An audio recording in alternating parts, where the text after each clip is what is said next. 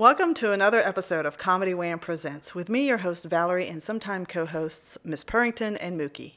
ComedyWham.com is your place to go for features about all Austin comedy. In addition to podcasts, Comedy Wham brings you articles, album reviews, our advice column, Rochelle Takes on Comedy, our upcoming festivals page, and our 2023 FPIA page is live.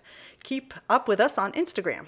We're best known for our events page for live shows in Austin, Houston, and DFW, where 100% of the entries you see come from comics and producers. If you want your show featured on the calendar, click the Submit a Show button from the top of the homepage or events page to complete the short survey. It's free and easy. Tag us on your Instagram stories and we'll share your show promo. Want to support these resources we provide? You can donate to Comedy Wham on PayPal, Venmo, or even Patreon.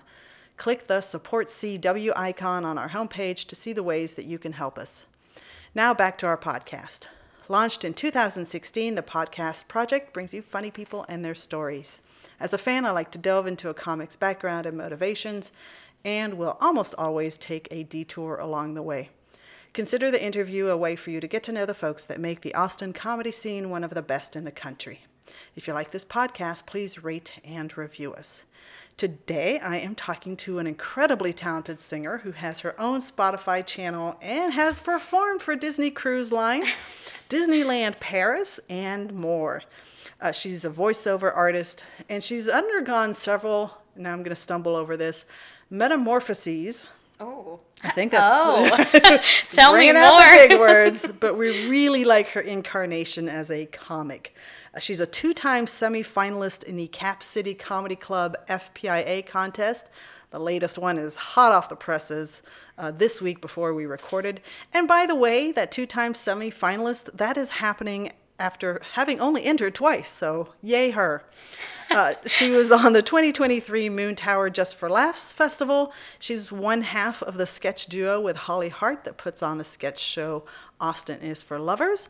She recently debuted her first article for Comedy Wham for our Lori Kilmartin interview from Moon Tower.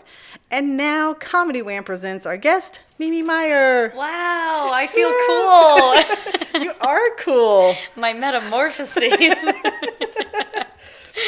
Yeah. It sounds like a Hillary Duff album. So when I research a comic, I will always go through their social media. Mm-hmm. And a lot of comics have a very limited social media because they refresh, whatever. You have not. So I can go back through your history and I can see your time in Paris. I can see your I'm like, should I do that? I'm like, is everyone doing this? But you're like, it may not be appropriate to say, but you're so cute and you're so fashionable and you just have this aura about you that it's like, this is such a beautifully curated Instagram account. She should keep it. That is so lovely to hear. Wow. No, I feel like what made me feel kind of like an outsider, I'm starting to realize is what makes me unique and successful in the comedy industry, because like I was never the coolest person, but I'm definitely not boring. No. And I have a very unique style, and I'm starting to find that people like that, starting to find kind of my audience and that kind of thing. Yeah. So yeah, and when I started working for Disney, I was 19. And, it's that time of your life where you're like, who am I? Who do I want to be? And I remember taking my first Disney contract. I was going to work on the cruise ship. And I was sitting on the plane and I was like, oh, what are you doing? This is crazy. You just signed away 9 months of your life to go on this journey. But it was so good for me because I got to be the version of myself that I wanted to be. Yeah. And it kind of set me up on this track of like comedy and performing and being unique and being surrounded by performers. So everything that I've gone through, like everything in that early Instagram, helped me get to where I am today. So yeah. Oh, that's so nice to hear. Yeah.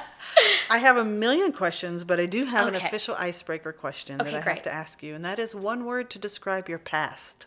My past, unexpected. Ooh, I like it. Yeah. I feel like everything that's kind of happened to me, and everything I've accomplished, it was, I look back and I can't even believe it. Like moving to Austin and being in FPIA and making it through and getting on Moon Tower and, working for Disney, living in Paris. I never, if you would have talked to me when I was a teenager, I would have said you're crazy. So Yeah. I don't know. Yeah, it's all been very unexpected, and Yeah. I'm still very appreciative of everything. Yeah, it's so valuable, and if you have never done this before, I would say write these things down just on a piece of paper, just pen and paper, and fold it up, set it aside, and on a day that you're feeling low, pull that piece of paper out and say, "Holy shit! Look at the stuff that I've been able to experience." Yeah, gratitude. Yeah. Yeah. I think that's so important to do because with this industry, there's such highs, and then there's Lots of you do a lows. show where you're like, oh, I freaking suck. I'm over it. I'll pull out my little piece of paper. Yeah. Oh, yeah. I should definitely do that because I've had a lot of performing jobs where you leave. Like I used to do children's theater, which will humble you. Oh, I bet. When you have a group of children yelling, "You suck," you really need your gratitude. Oh my God. That's happened to you? Oh yeah, I my used gosh. to. So kind of how I said that everything kind of has led to the next thing. When I worked for Disney, I was kind of shy to audition for different singing jobs, and when I was on the ship, I had people kind of push me to try different avenues of performing and singing, and so I got into children's theater. Which it was a regular 9 to 5. Like we performed 3 shows a day, 5 days a week, and it was so cool that my only income was coming from performing. Yeah. And some children's theater shows are so cute and fun, and the kids are excited and they love it, and you're teaching them and you're being so silly. And then there's other shows where they booked the show at a high school, and they didn't realize it was a children's show. Oh. And so I'm marching around the stage I don't want to do my homework. And these kids are we drank last night. Some of us are still drunk. This is crazy. Oh my God. So yeah, I did that. But now doing stand-up isn't as scary as the worst right. children's You've dealt theater. with that, So yeah. You've said once or twice maybe that you were shy, or you consider yourself shy. When you grew up, it's a two-part question. Was comedy a part of your life in some way, or do you remember comedic moments from growing up? And how early did you start being a performer? I think, growing up, my dad was very, very funny. And what I think is so interesting about my dad being funny, English was his second language. He was from Germany, and he was just so funny. And everyone just gravitated towards him. And I think I just loved, seeing him make people laugh. And then when I started making jokes, I have a very big family. Not my immediate family. I have one sister, but I have 25 first cousins. Oh my gosh. Yeah, my mom is one of 9, and my dad was one of 11. Oh my gosh. So I have a huge family. So getting attention was You better be. you better Yeah. be you got to have something to say or be funny or do something. And so yeah, being funny started in my household, and then my sister started getting into theater when she was a lot younger. And your big sister's doing something, you're well, I have to do it too. Yeah. Forever. But it's funny because she's not into it anymore, and I'm no, I still do it. But yeah, she started doing community theater, and I kind of followed in her footsteps, and I really drank the Kool-Aid. I was totally into it. And yeah, I started listening to comedy when I was younger. So comedy was always kind of part of my life, and performing started relatively young, with theater mainly. Yeah. And Yeah. did you do the drama club? Oh yeah, I did the high school musicals, Of and course. I'm performing and the performing world. It's the only time I've really been competitive. Like I played sports for like 2 seconds in high school, and I was like, no, no, no, like this is not me. But with like musicals and performing, I was like, I have to be the lead. I have to be. So I would sing and practice all the time and take voice lessons and yeah, so I was very active in that in high school. Yeah, and it just kind of stuck. And you can tell, like, even as a comic, I'm still a little theater. And musical, like there's something about your voice too. Like there's something where like What do you I mean? can tell Just you're exactly. Just like Liza Minnelli. You mean I'm the cat's pajamas?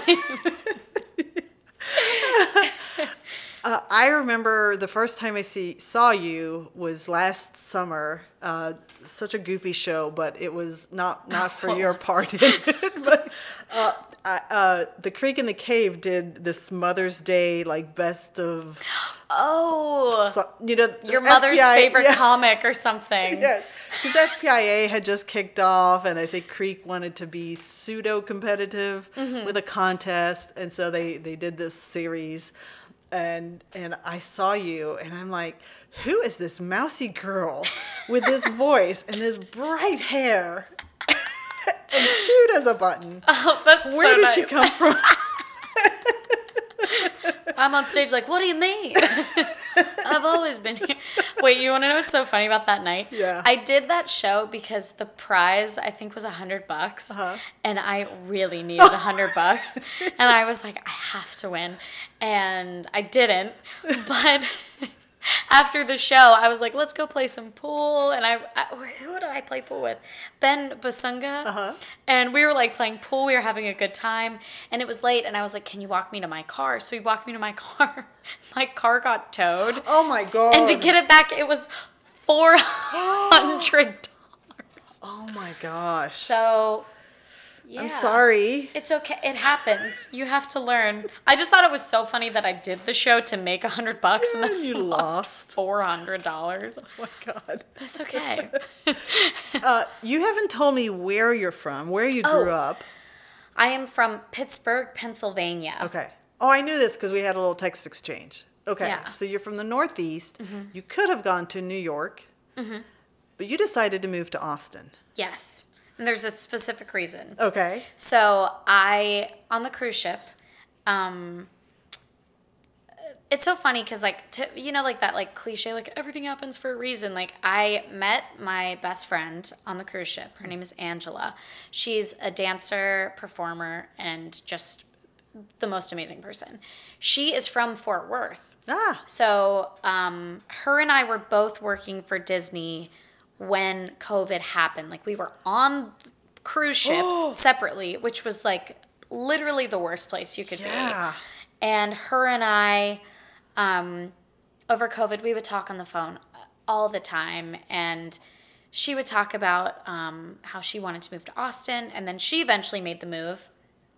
And she was talking to me and she was like, well, you should come to Austin. There's so much comedy going on here. I can get you a job. Like she had a job and she's like, I could get you a job here. There's great comedy. And to me, New York is like a big, big commitment, not only comedically, like you want to be really good, but financially.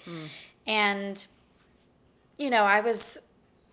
I was kind of just drawn to Austin because my best friend was here. She already had work lined up for me. And I don't know, something just kind of made me want to come here. Yeah. And she kind of helped me get set up for success to be here. Yeah. So when I moved here, I showed up with a job and a best friend. So nice. So it worked out. Yeah. Yeah. So you really, other than through her, didn't know anything about the Austin comedy scene. I had never been here before. Well, I'd never been to Texas.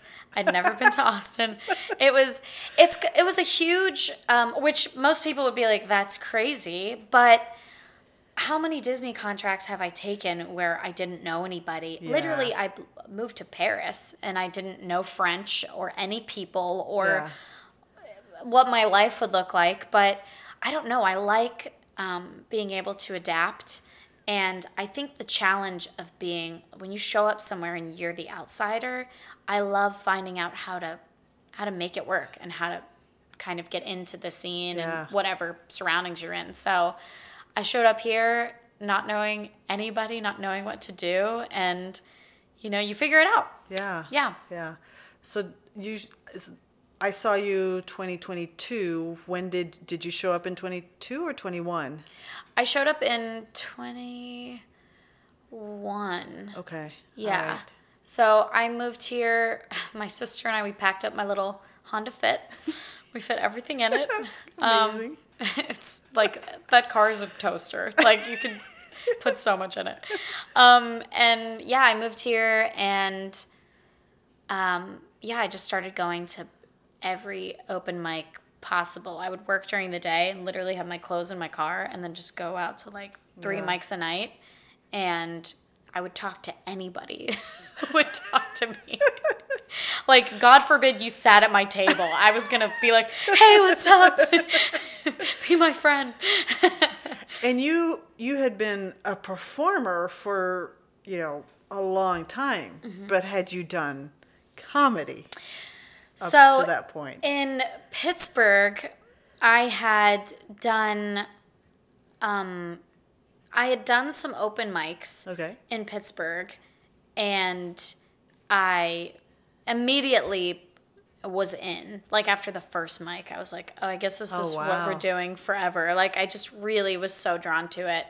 And I did a bunch of mics, and then I did a Disney contract. And I knew that as soon as I got off the ship, I was going to really hit the ground running with comedy. And then this thing called COVID happened. I'm on the ship, and literally I'm watching all of this. I had been writing so much material, just so excited to go try it. Oh, yeah. And it just fell apart. And I know there was like Zoom comedy, but being a new comic, I was like, I don't know if I want to learn how to do Zoom comedy because I'm so new. I don't know. So I didn't really do as much. And then, COVID protocols allowed for a few mics here and there. But I already knew I wanted to do it. And I already knew that I needed a change from Pittsburgh. And so I was very, very new into comedy when I moved to Austin. But I dedicated myself to, like, doing as much as possible. Yeah. Yeah. And over COVID, I listened to a lot of comedy. Like, I think it's so interesting when comics don't listen to comedy. They're like, I don't want to be influenced. And I'm like, no, but you should. Yeah. Like, we should learn. So I really tried to study it. And, getting to Austin, I met a lot of people that were like really, really studying it and writing, like being great writers. So yeah, I was newer in Pittsburgh, but yeah. Do you, it is interesting to me when somebody says, I do listen to a lot of albums and specials and whatever to study. Do you ever, and especially being a new comic, I love asking this question of, have you gone through your experimental stage where you're trying to be this person's voice or that person's voice because it's like embedded in you and you love it as a fan, but you're also balancing with that I'm writing my own stuff. And so it kind of, like I said, you go through an experimental stage where you try to be other people's voices until you figure out your voice. I think that because I'm still newer, I'm still kind of trying to find exactly, like, sometimes I go on stage and I'm like, oh, that was me. And then there's other times where I'm like, we're still kind of figuring it out. Yeah. I will switch it up, though, because if you listen to the same comic over and over again, you kind of start to, like, think in their rhythm. It's not even their words, it's their, like, their cadence. And I think there's the bad, but then there's the good with that. Like, when you start to write or listen to, like, a Mark Norman who's very mathematical about the punchline, like, you kind of start to, like, get a really, clean setup and punchline. And so that's good when you're kind of, like, writing in that style. But then, if you're listening to Birbiglia, you go a little more storytelling and you kind of take little side trips. So I think listening to the same person can be a problem, but if you listen to a bunch of people, you realize what you like to do. Like, do you like to tell more stories? Do you like to be more dry? What's your vibe? So I do switch it up, because if you listen to Anthony Jeselnik, you just write jokes about dead babies, and then you're like, oh, we should probably switch this up. Well, he is, I think, impossible to imitate. I mean, he's just. Oh yeah, and oh he's one of my favorites. He's from Pittsburgh too. Oh really? Mm-hmm. Oh wow. Yeah, so that's cool. I think like a little outside of Pittsburgh, but I always say he's from Pittsburgh because I'm like, we're from the same place. So you're gonna go see him in September? I mean, that's pretty exciting. I would love to. No, me too. Yeah, I would love that. I also love. I love listening to other comics because I like to see like what their character is, and his character is so different. He's attractive and he's mean, and most comics are like, I want you to like me, like me, and he's like, I don't give a fuck if you like me, and I'm just, and I love that. I love that character. It's great. He's now performing at such high levels. Like, when he's coming, I'm pretty sure he's going to be at the Paramount. But the last time I saw him, and the only time, and I debate whether or not I want to see him in a big theater, because when he was at Cap City, this is the old Cap City, I'd never seen a comic do what he did, because at a club, at some point the staff is going to come through and they're going to drop off their check. He full stop ended his set and said, I know you guys are going to be distracted while you're paying your bills and whatever, so I'm just going to do a Q&A. And he would either answer or say, I'm not going to answer that. And just used up the time until he could get everybody's attention back and finish out his set. And I'm like, oh, this guy's so smart. He's so smart. He's so smart. I think, I don't know, I might be saying this wrong, but I think he wanted to be a writer. And then he found that he could write, such short, incredible jokes. And I think his, writing intelligent brain led him to comedy. Yeah. Or I'm making that up, but that sounds it's possible. Right. It sounds like it could be true. Yeah, that's so like that. Like, if you didn't listen to other comics or go see other comedy shows, you wouldn't know what's possible. Yeah. That's very cool. Yeah, because I've seen so many comedy shows at a club. I've never seen anybody be that ballsy to say, I know you're not going to pay attention to me. But that's the character. Yeah, he's like, I know. That's the character. He's like, I'm smarter than you. He's like, exactly. You can ask me a question. And he's not like, oh, where are you from? Like, he's not doing crowd work. He's like, you can ask me a question. Love that. I think that's so dope. Oh my God. I would never even think to ask to interview him, because I'm like, no, because it would ruin the persona that you are. I don't know. Well, I feel that everyone on stage is kind of trying to be maybe something that they're not. Maybe he's probably very sweet, and because a lot of the cleaner comics are off stage. They're kind of. We can name some names, but the guys that are like, I never swear. I'm like, but off stage you're a bad man. Because it's fun to be what you're not, you know? For sure. Yeah. I don't know. Stepping on that stage is you could be anyone you want. You could be anyone, doll. Just put your name in the lights. Okay, so you show up with a best friend and a job, and then you start hitting up the mics. I'm just going to assume you saw the Comedy Wham events page. And I did. No, I really did. To just fucking plug the shit out of it. I used it, I swear to God, because I liked how you could say, do you want to see sketch improv, how you could kind of tailor it to what you wanted to do. Because, I showed up and I didn't know anybody, so I literally would Google, open mics. Yeah. And then it was very neatly laid out. Thank you. And so, I really do think that it was super helpful. So I'm not trying to, kiss ass, but, when it works, it works. Yeah.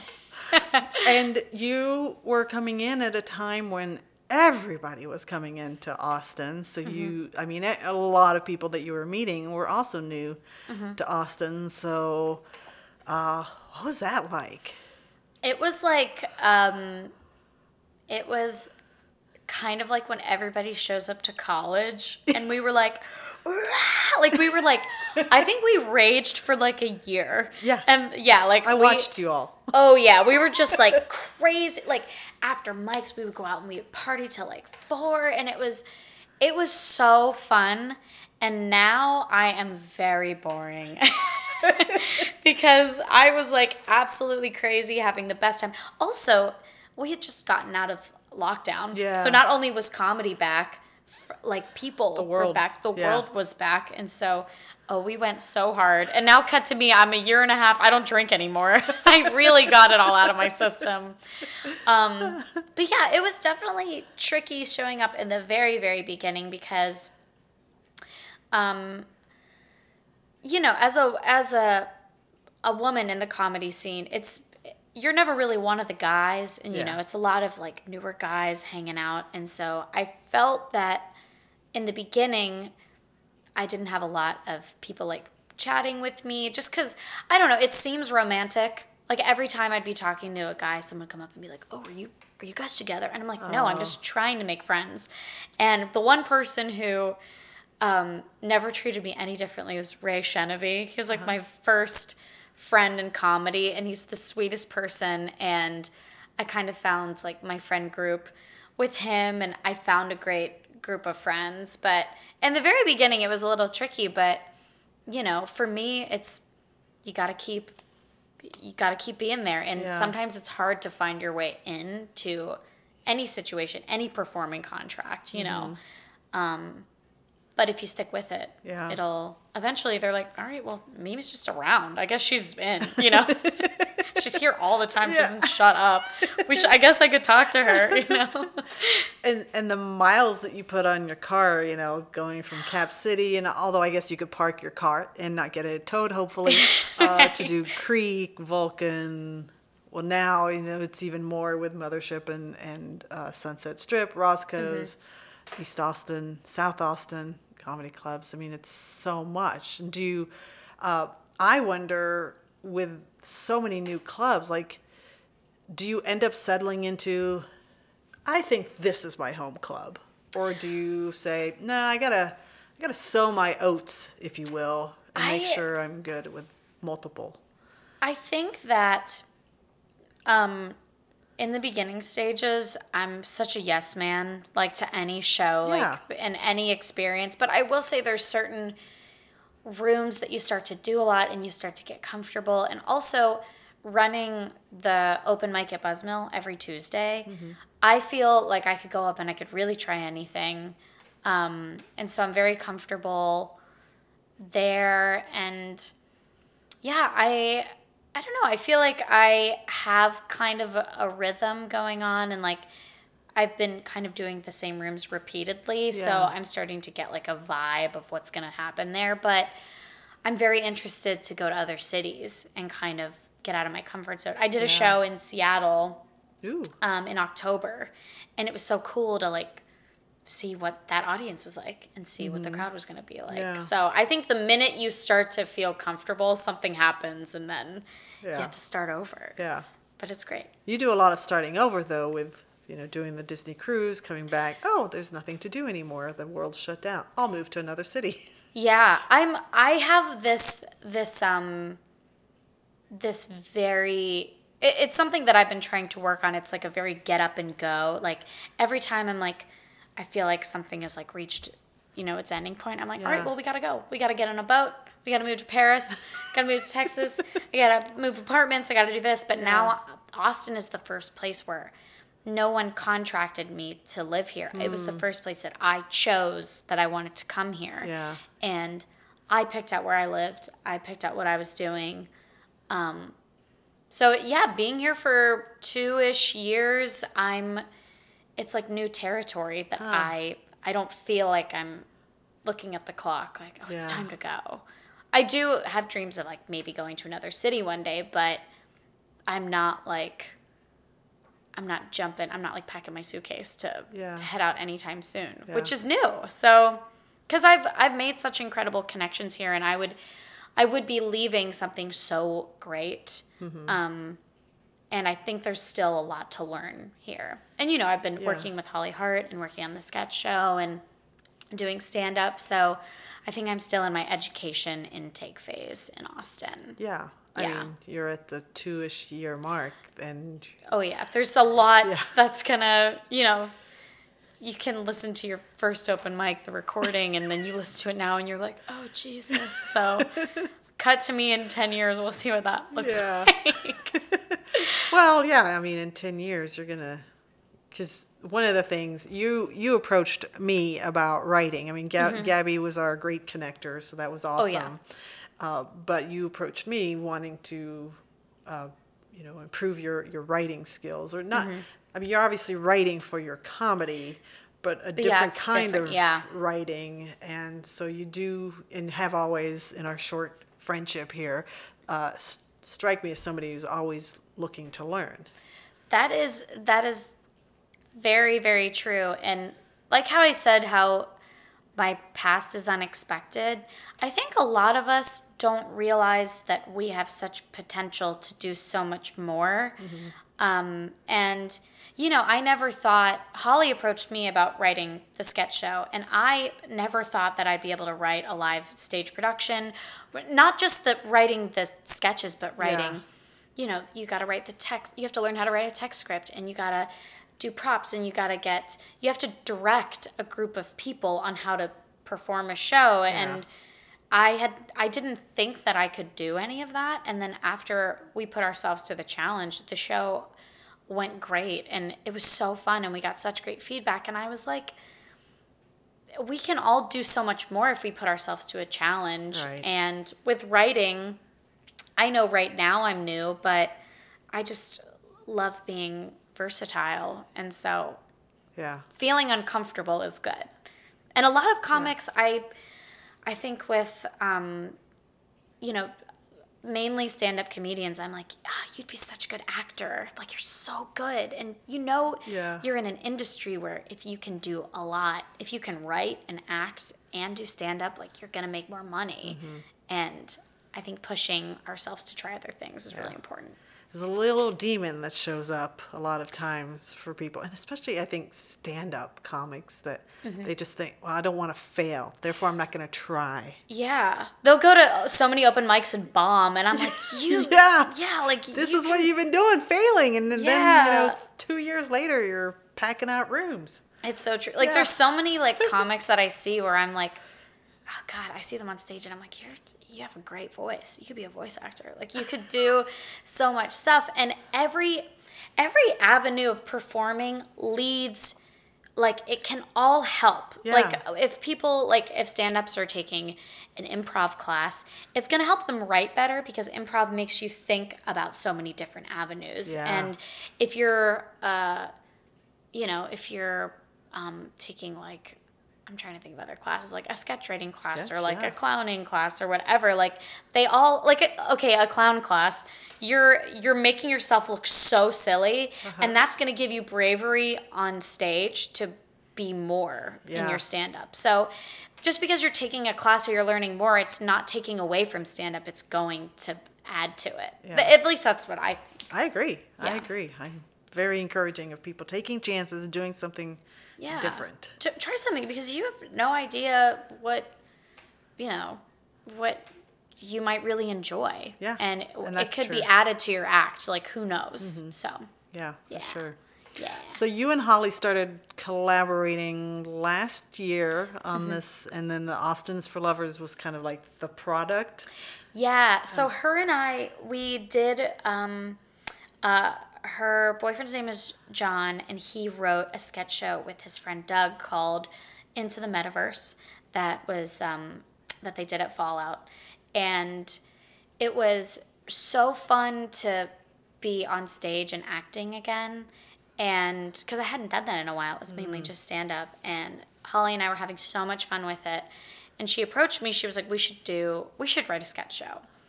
And we wanted to do a Valentine's Day in February. Austin is for lovers, but it kind of, there's so much that goes into it, and we didn't have enough time, so we're like, let's just make it a sketch show about dating and relationships.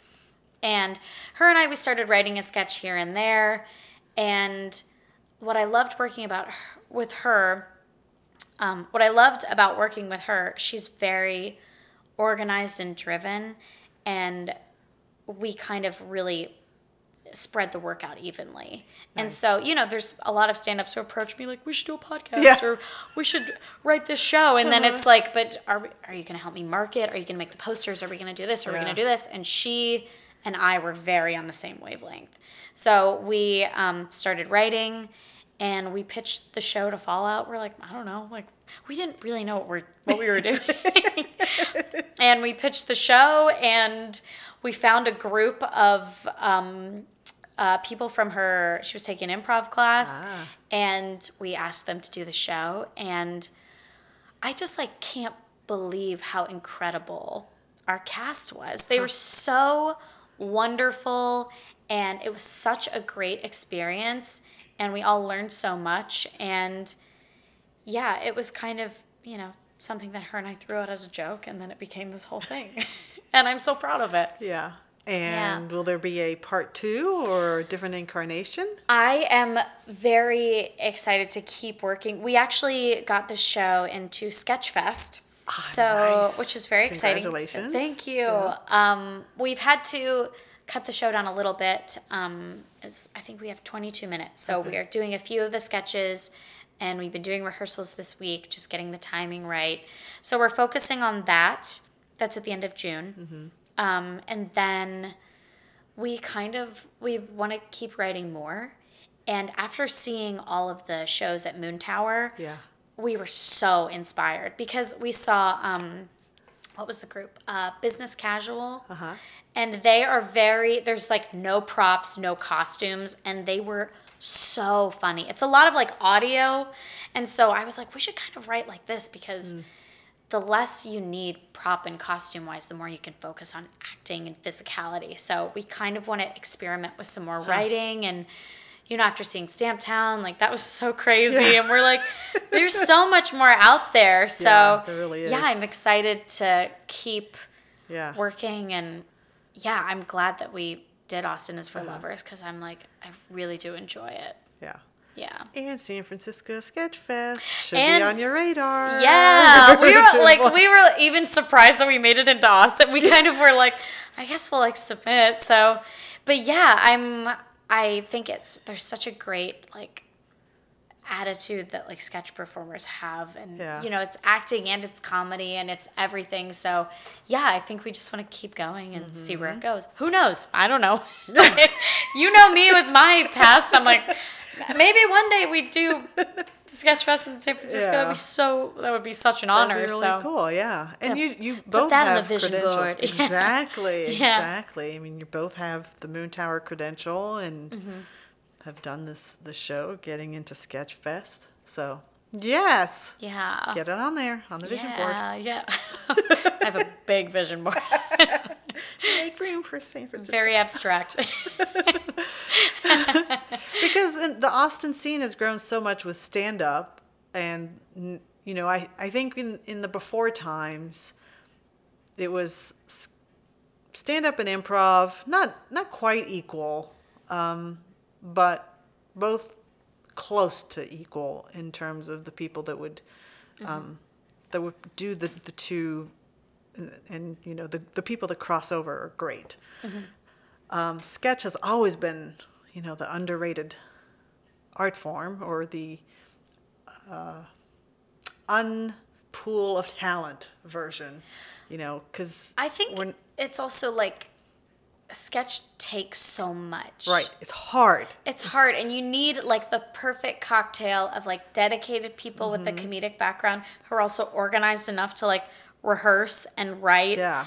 And so I can see why there isn't as much. Yeah.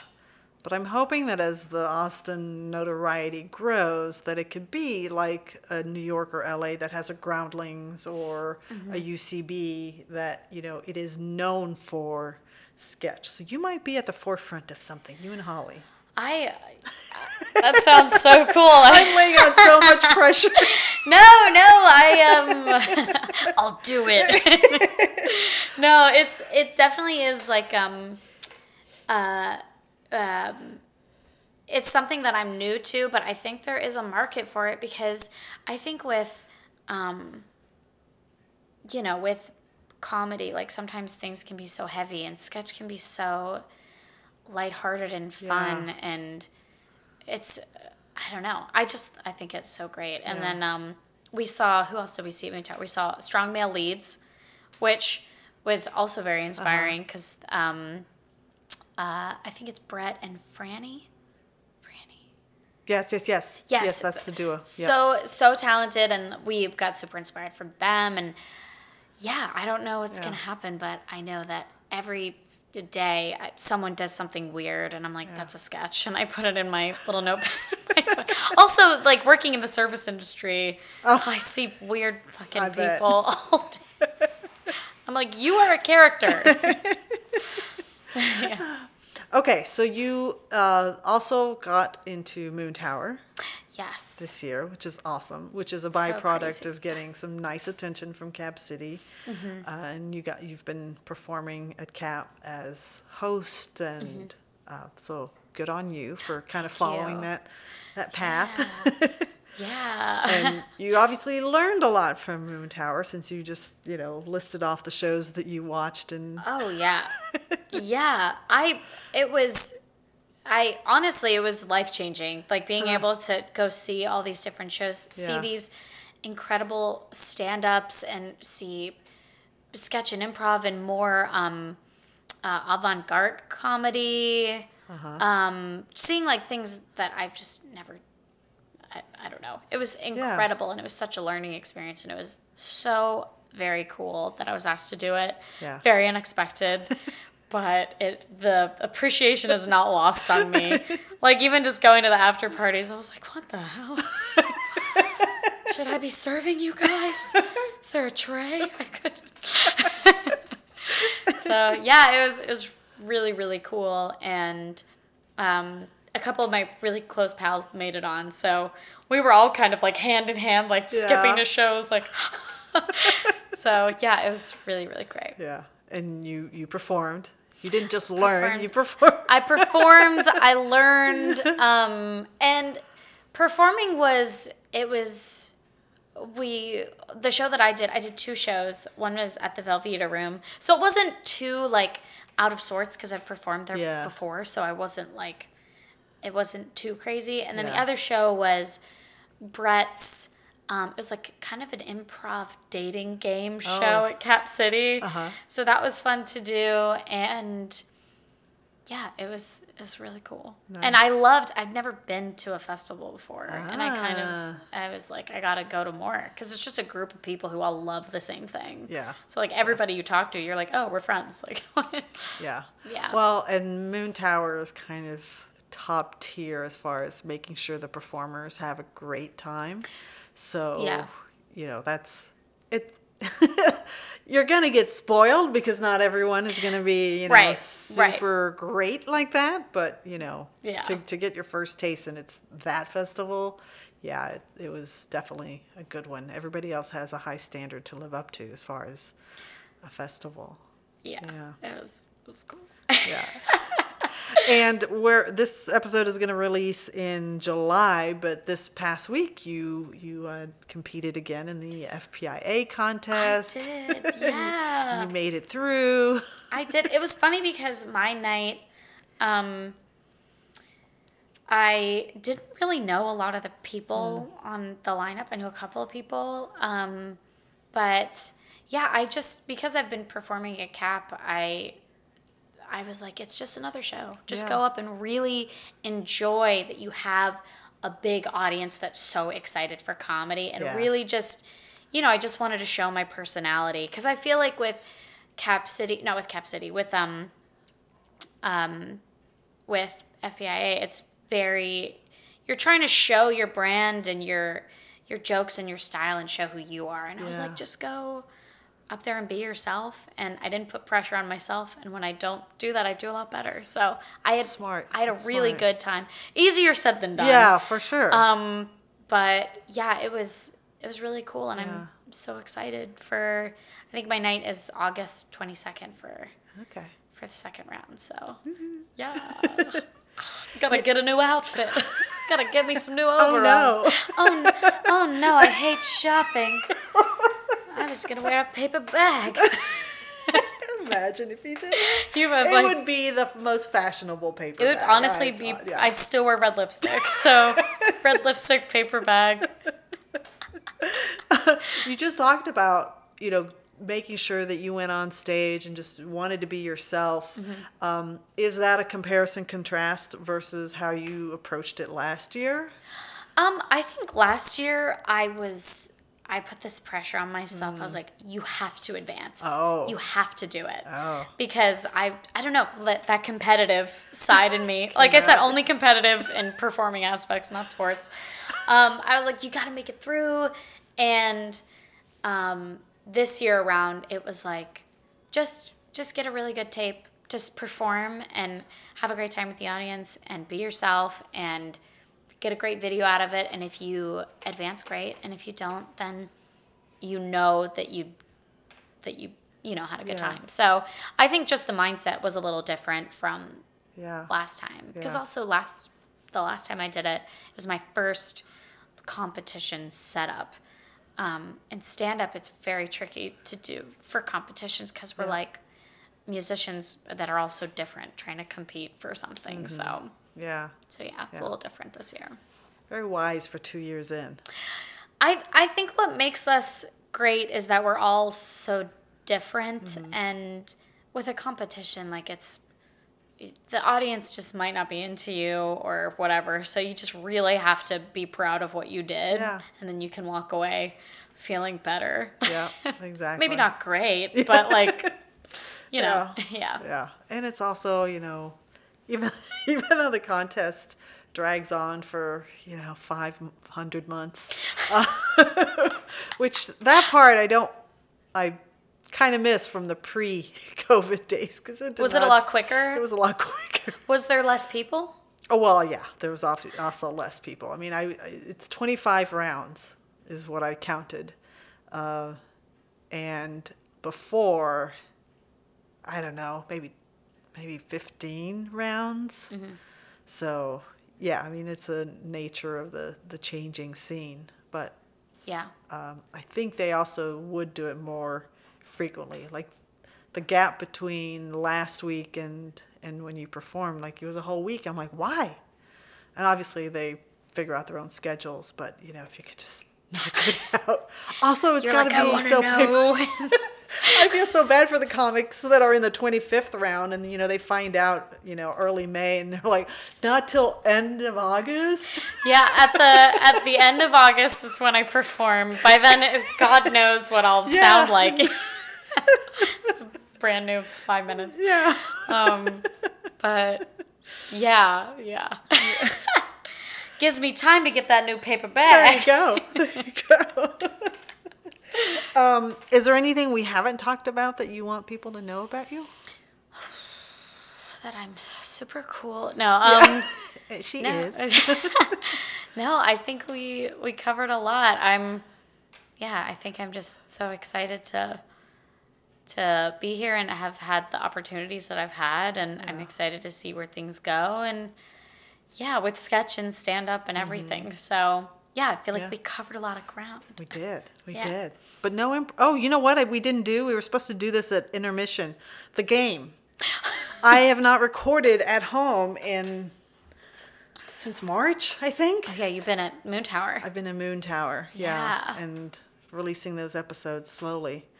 So we're going to do the little card game and then we'll close out. Okay, so this card game, where should we begin? It's an open-ended question, and so you're going to pick a card. I'm going to read it to you, and you're going to answer the question, and then we'll flip roles. Okay. So pick. It's like, what's your social? Yeah. Oh, shit.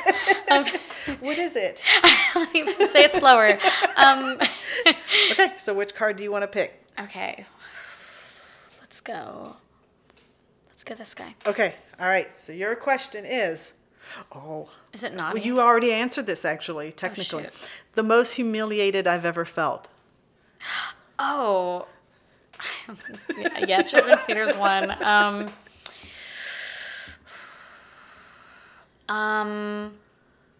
Oh, okay. I have a specific story. I was I was doing a show for Chris Castles. He had this, it was like a backyard show, and I was newly dating my boyfriend at the time, and a couple of his friends were at the show, and so I wanted to do good, not only to impress my new boyfriend, but his friends, and I absolutely bombed my face off, and I thought it would be like, I was like, it was outdoors, so I was like, maybe I'll get a little vulnerable, and I'll talk about like my dead dad. You could hear. All you could hear were literal crickets because we were outside. And you know when a set is bad. You get off stage and when someone asks like, "Hey, are you okay?" I was like, "No, I'm not okay." Afterwards, I think I called. Who did I call? I called Heather Keith on the phone because I was so embarrassed. Oh my gosh. And I needed to talk to someone. I was like, I am mortified. And she's like, you know what's so crazy? You'll feel this way again. And she's right. Yeah. So yeah, that's I still think about that in the shower sometimes, just wincing. But yeah. But there will be more. Yeah. Oh my gosh. Yeah, dead dads. Ugh. Yeah, they'll get you. Yeah, they will. Not great for a comedy show. No, not unless you know what you're doing. Not unless you are. There are people that. There are people that do it very well, Yeah. but you have to really know what you're doing, or it goes south quickly. Yeah. Like, unless you're, I don't know, Tig Notaro talking about, like, she knows how to really talk about heavy topics, but so. Have you heard of Johnny Taylor? No. Well, I got to add it to the list. Add him to the list because he's got dead parents, incredible Sexy. storyteller. Just my type. He's taken, and so are you. Wait, you said both of them are dead?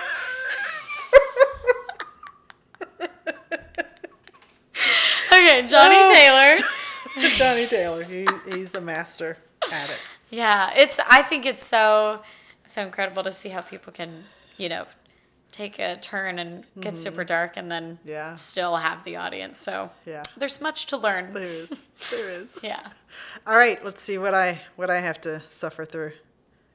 Let's see. Oh, I'm excited. I have an answer for that one. What's your soch?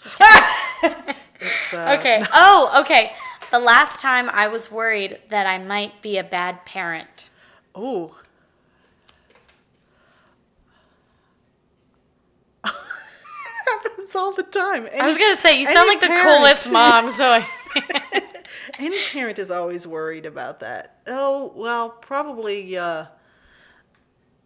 this week. But it's really not bad. Like, it's so funny. We were having a conversation, and he was like, he's doing college applications, and one of the prompt questions is something about a challenge that you've gone through. And he's like, I really haven't. I mean, you don't beat me. I've never been sexually assaulted. I have a roof over my head. I get fed. I get driven around everywhere.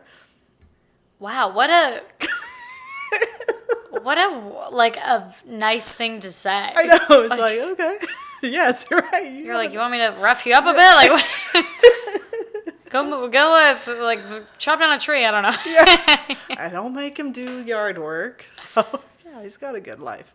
No, but he's a swimmer, and he started working at the same place to teach kids how to swim. And so I'm having to drive him back and forth, and there was like a 1 hour gap between one of his things, and he wanted to come home and have me drive him back. And I'm like, no, stay there.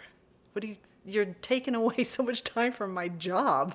Yeah, with the back and forth. And he gave me such the guilt trip. And I felt bad. I'm like, should I? Or should I, make him realize that, sometimes things aren't going to go your way. And he has definitely learned that things aren't always going to go his way. Because he's a member of the Dead Dad Club, unfortunately. So it's like he's in the club. One major challenge. Should we have shirts? Yeah, right. Let's do it. Yeah, it's and once he goes away to college, I don't know. is he staying in Texas or not sure? Who knows? He's applying across the country. Yeah. He'll find it. You know. You bloom where you're planted. Is that a phrase? People say that? I think so. Yeah.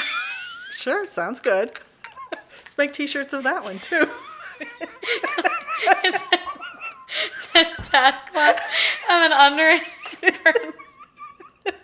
you put,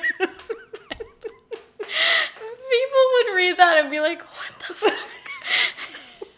Let's do it. What does that even mean? Oh, that's so good. Oh my God, we've gone off the rails. It's official. We have. I've had so much caffeine. I can feel color. Crazy. All right, let's go into the home stretch here. Yes. One word to describe your future.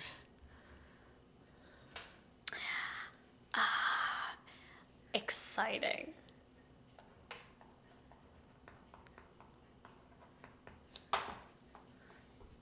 I think so. I think so. I mean, I think it's also going to be unexpectedly exciting. I didn't want to use the same word. I was like, can I do that again? There's people that do that. It's fine. Can I use a phrase? The cat's pajamas. It's going to be crazy. All right. Well, this has been amazing. Yay. I know, I had fun. That is a wrap on Comedy Wham Presents Mimi Meier. Tell us where people can find you and promote upcoming projects. My Instagram mostly is at the Mimi Meier. And that's usually where I post everything. And on my Instagram, there's my link tree that leads to my music, my voiceover reels. Anything like that. So, and then Austin Sketchfest is June 25th. That's... Which just happened. Oh. And you had a fabulous time. Shoot, you're right. You're right. We did so good. Everyone actually loved it. Yes. And it's sad you missed it. But check my Instagram for more sketch projects. For sure. And you have your night for the semis of FPIA. Yes. That is coming up. That is coming up. August 22nd. I'll be getting back from Vegas, so I will be sunburned. Oh, I was going to say, I will be married. I will be married and sunburnt. I will be crispy and happy. Wear sunscreen. I'm going to wear so much sunscreen. I'm going to right. wear like SPF 3000. Look at me. You can see my veins. I'm worried about you. I wear an umbrella hat. I will. I'll do it. Well, we hope you've enjoyed learning about how Mimi got to be the comedic genius you heard today just as much, much as I have. In quotes.